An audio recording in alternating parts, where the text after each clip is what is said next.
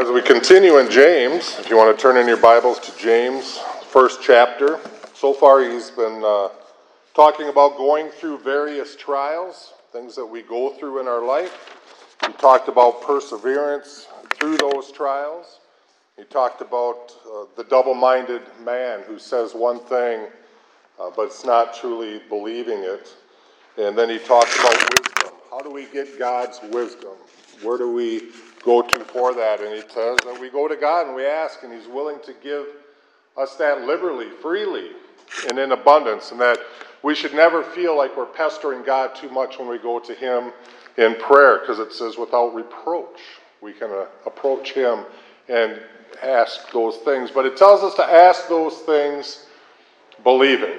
And the hardest thing, I think, for Christians in their life is to actually do that. Ask God believing and then stay that course. Because so many times the things of this world want to pull us this way and that. So as we read in the scriptures today, we sort of read a paradox. So if you don't know what a paradox is, I'll tell you what a paradox is. It's a statement that is seemingly contradictory to one another. The Bible has a lot of those, but it's sort of, when you hear it, it just seems to not make sense. But when you think about it, it does. And so in the Bible, a paradox might be something like this: when I am weak, then I am strong. That's a paradox. Doesn't seem to make sense at first, but when you think about it, maybe it does. Anyone who finds his life will lose it, and anyone who loses his life because of me will find it. Another paradox. What do you mean, if you're lost, you will be found, and if you have it in me, you will be there? Whoever wants to be a leader among you must be your servant. Sort of contradictory, again, in today's terms, but when we think about it and when we know what the Bible truly says about it, we understand the truth in that. We owe nothing. We own nothing, yet we have everything. 2 Corinthians 6:10. Another paradox.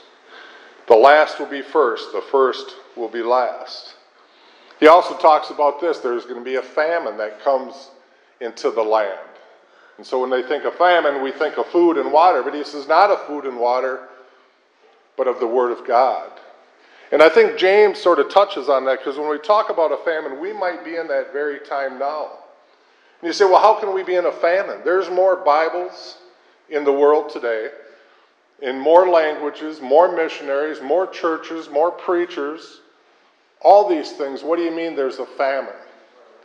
Well, James, one of James's main themes is be doers of the word and not hearers only. See, a lot of people, they know what God's word says, but they are not willing to do it. They're not willing to trust in God, and so he talks about this through these paradoxes of the rich and poor. And so he tells us in the beginning that let the lowly brother or the poor brother glory in his exaltation. Let the rich man in his humiliation. Seems like a paradox, but it's a powerful tool really for truth, because it makes people think. And one of the things, if you read through the Gospels and you read what Jesus did, he made people think. He would ask questions. He would answer questions many times with another question to make those individuals think through these things.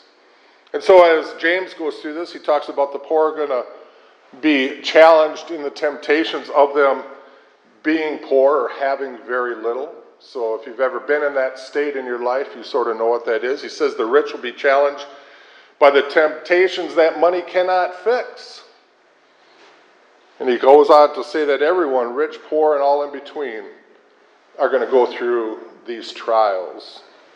I've often said God doesn't care what you have. He cares with what you do with what you have. Proverbs 38:9 says this: give me neither poverty nor riches. Give me just enough to satisfy my needs. For if I grow rich, I may deny you and say, who is the Lord? And if I am too poor, I may steal and thus insult the name of God. See, everybody has their trials. Everybody has their temptations. And as James is addressing basically the Jewish converts in the church, there's Gentiles there also, he's dealing with these people. Apparently, those that have and those that have not, there was a division that was going on in the church that he will address later, and we will talk about that later. But the rich many times depend on their money to fix problems. Think about the ways that people use money in the world today. We had a gentleman at a previous church that he just thought by throwing money at things that he was going to get followers, and then that he would have a louder voice in the church. And so by giving this money and doing these things, he thought he was going to gain position and power. And when that didn't happen, guess what happened? He started pulling back on those things. This church had something very similar to that. Somebody had given something, and then they wanted something in return for it. We said, that's not what this is about. And so they withdrew that substantial gift. The rich have a way of wanting to use their money to fix problems. And so they don't necessarily rely on God for it. The poor, on the other hand, many times say, where is God? And they don't trust God in their situation, and so they begin to take things into their own hands. So both the rich and the poor, and many in between, because a lot of times that's a matter of our perspective, may fight the temptation to act independently of God. There's a saying sometimes that in psychology they talk about a fight or flight reaction in the people, in our nature. We either tend to fight or we tend to run from something. But God describes something different. He who waits upon the Lord shall renew his strength. He shall rise up as on eagle's wings. See, we tend to take things into our own hands many times. I wanted just to share this little story. Some of the devotions I read are probably not like devotions most people read. Most people read the Daily Bread, and they're usually sort of fluffy, and they bring the scriptures out and things, but I read some that really challenge, I think, the thought of where we are and where we're going. But in this devotion, I just want to share a part of it. It said, at age 32, Elizabeth faced a life crisis of personal conscience. She did not want to be married anymore to her devoted husband or to have his children. Locking herself in the bathroom of her upscale home, she began to pray over and over, I don't want to be married anymore. I don't want to be married anymore. I don't want to live in this big house. I don't want to have this baby. A voice, her own, answered her and tells her to go back to bed. Thus begins her own self-focused spiritual journey. She goes through a divorce, moves in with her lover, and begins a self-ingratiating spiritual quest. Her final theological epitaph ends the way it began. From hearing her own voice speaking to her, she concludes her highest religious dogma and theology is to honor the divinity that resides within me and to worship at the feet of the God within. A self-indulgent spiritual journey wrapped in cultural or personal selfishness. It sort of describes, I think, the church today. Many in the church today. We are more concerned about our self-gratification, the cultural things that are going on, than to be obedient to God and to his word, to follow what God's word says and to be true and faithful to that. We have emotionalized our spirituality. Now, emotions are something that God has given us, and they're great things to have. We can have happiness, and we have sorrow. We have some of these things. But when we come to our spirituality, God's word is preeminent. God's word is what needs to be there. God's word is what we need to follow regardless of how I feel. And when we bring emotions into it, we have tainted the spirituality that God desires us to have. When we talk about a famine of the word of God, it's not because we don't have God's word around us. It's because we don't have God's word in us. Christmas time, we have that little cliche that's said a lot of times, put Christ back in Christmas. You might have seen this as I posted this. The other one says we need to put Christ back in Christians. See, we need the Word of God in us, because when the Word of God is in us, it's alive and active. It's sharper than any two-edged sword. It cuts through the bone in the marrow. It is what drives us. And so when we are mad at God, when we don't like the situations, when we're facing maybe a decision of doing what God says or doing what I want, we drift. We drift from God's Word. We drift from God's house. We drift from God's people because we have become the self-indulgent spiritual journey of our own, listening to our own voice, rationalizing our own sin, walking in our own ways. And as the scriptures say, there's a way that seems right unto the man, but its end is destruction. And so as we've read through this morning, we read about the trials and how do we handle these trials. We learned last time that if we lack wisdom, we need to ask God. We can have the knowledge, but do you have the wisdom? I talk with people all the time that can shoot a scripture, but they don't know how to use it. They're not applying it to their life. They're just words out of their mouth. When God talks about the Word of God being alive and active in us, that means it is moving in us. It is changing us. It is forever working in our life. See, the problem comes in our prayer life when we don't ask appropriately. James will talk about that. We ask amiss, he would say. We're not asking with the right motives or the right meaning. We're not asking in God's will, but we're asking many times in our will. We're only seeking to satisfy our selfishness, our wants, our needs, instead of wanting to know what the wisdom of God is for our lives. God, what would you have me to do? Paul understood that what a person goes through today is really not the end-all of end-all. It's not really reflective of what God is doing in our lives. God is preparing us for all eternity, not just this moment. We get so hung up in our lives about the here and the now. If you are rich or if you are poor, as James would say, is my bank account big enough? Do I have enough for this? Do I have enough for that? The poor, I need more for this. I need more for that. Why is God not giving me these things? Because there are those that insist that God desires you to be rich. But in reality, God doesn't really care if you're rich or poor. God only cares if you're His. Are you His? Are you truly His? Jesus says, if you love me, you will do what I command. So the paradox to that is if you don't do what He commands, you really don't love Him regardless of what you say. That's the gospel. That's the Word of God. Blessed is the man who perseveres under trial, because when he has stood the test, he will receive the crown of life that God has promised to those who love Him. Perseverance under trial. Jesus says, if you love me, you will do what I command.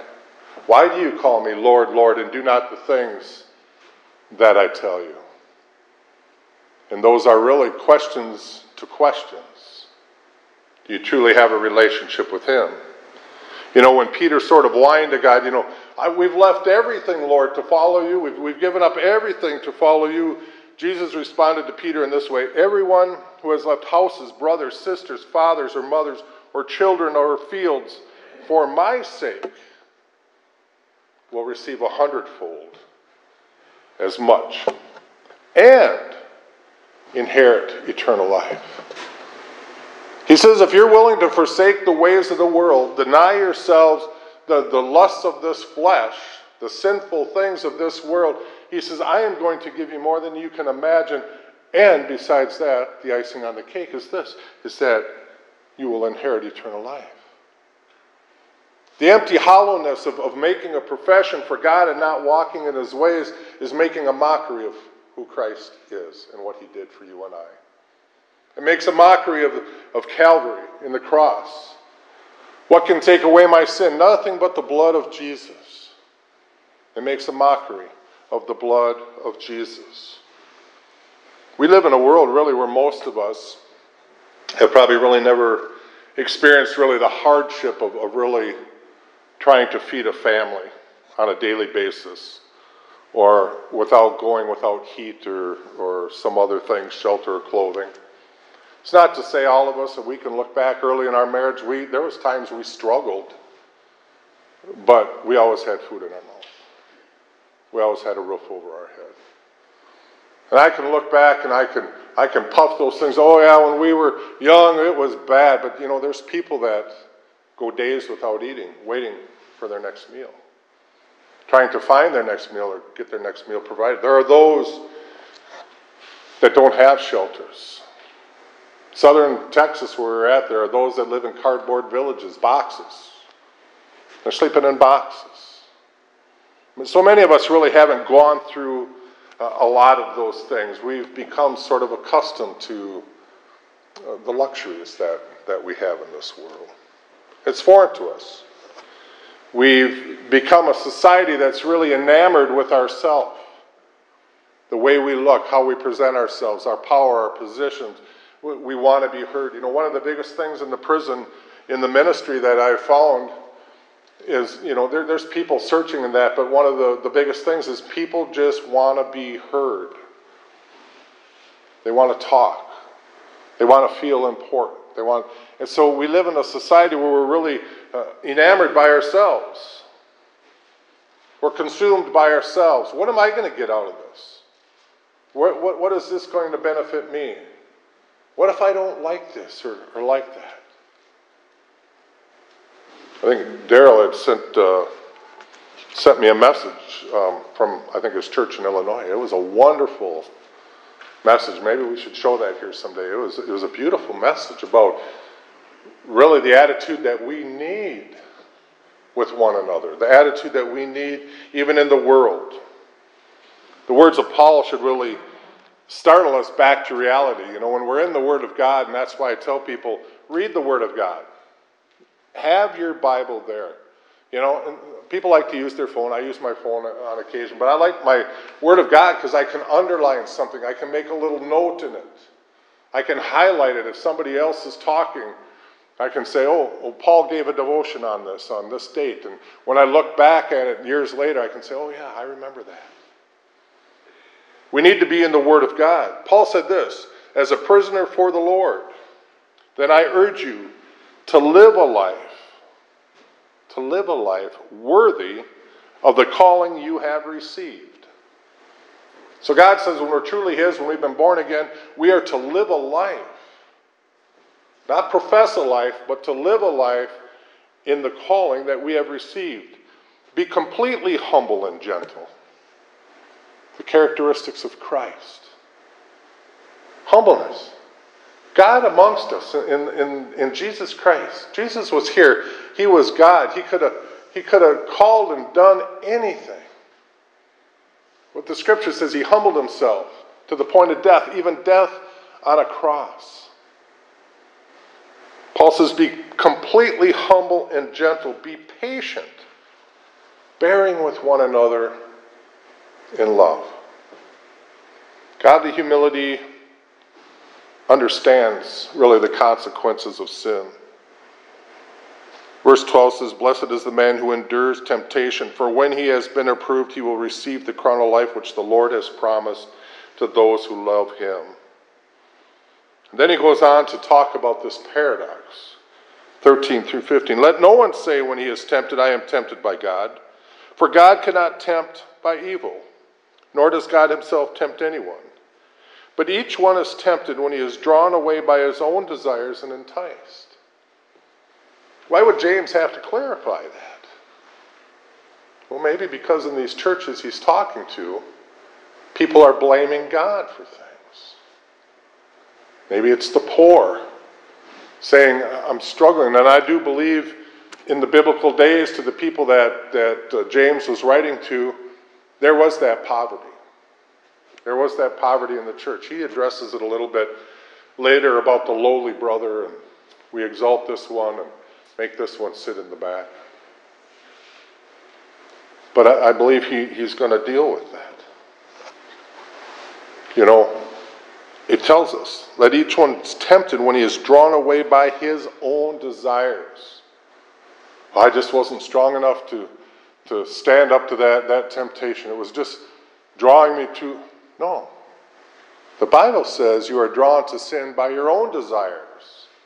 You see it, you want it, you go after it. You see it, you want it, you justify it. You see it, you want it, you're going to have it. We are drawn by our own desires and enticed. Then it says when desire has conceived, so we can think of a lady having a baby. You know, all of a sudden she's pregnant. Now she's pregnant. When sin has conceived, when the seed has been sown and we're giving it life within our life. We're giving this sin the life within our life. The desire is conceived, it gives birth to sin. And sin, when it is full grown, brings forth death. I often say this, when you walk into a grocery store, you can see a candy bar there and you can say, oh, there's no clerk around. Maybe the temptation is, there's no clerk. I could get that candy bar.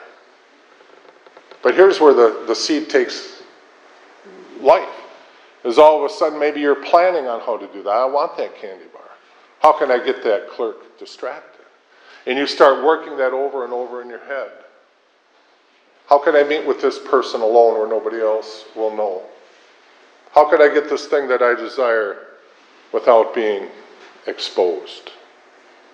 See, we go after our own desires, and it gives birth in our life. He says, do not be deceived, my loved ones. Every good gift and every perfect gift is from above and comes down from the Father of lights, with whom there is no variation or shadow of turning. Of his own will he brought us forth by the word of truth, that we might be a kind of first fruits of this. See, we think we have unlimited number of days to live. It really sort of struck me yesterday because Louise was 91 years old, and I jokingly said when we first went to Jump River 30 years ago that I had the old church ladies, I call it, and I said that's a very endearing term to me. But there was like these 5 ladies in church, and then they sort of mothered over me. I was a green rookie preacher, and they were concerned about the way that I dressed and looked, and just all sorts of things. They wanted to guide me and give me direction and advice and all these different things. And I was thinking, how old was she when I met her? Because in my mind, I was sort of thinking she must have been in her 40s because I was in my 20s. She was my age. She was, I think, 61, actually, when we first went to Jump River 30 years ago. We all think that we have these days laid before us, that we're going to live forever, that we don't need to pay the piper today because, I'll take care of that tomorrow. I'll straighten that out in my life tomorrow. God, I'm working on it, and it just takes time, and we come up with all these things. We had sort of the narcissistic notion that nothing bad should ever happen to us as believers or Christians. And when hard times come, we don't know what to do, so we blame God. Well, certainly God isn't in it. God isn't here. God isn't at work. And we're totally shocked for this, and we never want to blame ourselves for the mess that we're in. So we got to blame somebody else. Sometimes we blame God. But James really confronts it head on, stating, when tempted, no one should say, I'm tempted by God. God isn't tempting me. The world has its temptations. But what do you do with those temptations? Corinthians tells us? It says, there is no temptation that can overtake us but that which is common to man. And when we are tempted, God provides a way out. We stand without excuse. Oh, I was too weak. Or Nipsey Wilson used to say, the devil made me do it. He'd do his little dance. The devil made me do it. No, you chose to do that. For God cannot be tempted by evil, nor does he tempt anyone. Jesus sympathized with the temptations we go through because really in his willingness to walk this earth as a man, again the scriptures would say, being tempted in every way just as we were or are, yet without sin. He has provided us a way out. James knew the truth. Each one is tempted when, by his own desire, he is dragged away and enticed. We choose to go down a path. Part of my message yesterday, I'm not going to get into it because it's a whole message, but what Scripture talks about, that we are living epistles known and read of all men. We are living books. Each day we write a new sentence, a new paragraph, a new chapter in our life. We can't change the chapter we wrote yesterday, or last week, or when we were younger. But we have the opportunity to change what we write today and tomorrow. We have the opportunity to have the end of the book the way that God would have us to have. Cathedrals used to sing a song, I've read the back of the book and we win. We can walk in that goodness and in that light of God. It's our choice, our desire, our ungodliness that pulls us away from Him, not God. It's our choice. We choose sin. We choose disobedience. We choose selfishness. We are dying spiritually from the sin that we have conceived. That's why when we go to the cross, we bring our baggage and we say, Lord, forgive me for these things. I'm laying it there, I'm letting it go, and I'm purposing in my heart, by your strength, God, by your wisdom, to walk in the light as you are in the light. We just went through 1 John here not too long ago, and it talks all about that. He who professes to be in the light and walks in darkness is a liar. The truth is not in him. We choose these things in our life, and we're dying spiritually because of our disobedience, because of the sin that we've conceived. If you're in a mess, God wants to help you in that mess. There's no doubt about that. The Scriptures say that. But it doesn't mean necessarily that the things are all going to go away. If I sowed a field of weeds and said, I made a mistake. I guess I sowed all thistles instead of all corn. I can go out there and start planting corn, but it doesn't mean all the thistles are gone. The thistles are still there. They still need to be dealt with. Same as in our life. James would answer us this way: do not be deceived, my dear brothers. That's what James was talking about. He's a blue-collar preacher talking to the new church, one of the first books written in the New Testament, telling this new church, do not be deceived. Cling to the Word of God. When Jesus died on that cross and rose again, He provided freedom for you and me. He provided a new life for you and me. He gave us new wisdom, not just what we know, but how to do with what we know. He's given us new strength and a new direction in our life. Why do we want to continue to wallow in the slop? Why do we want to continue our old ways? It says that He has given us a new heart, a new purpose. He's given us His Spirit. He tells us out of the mouth proceeds the issues of the heart. You don't need to listen to somebody very long to really see where their heart is at. If it's right with God, if God is in control. James will talk a little bit about the tongue in the upcoming weeks.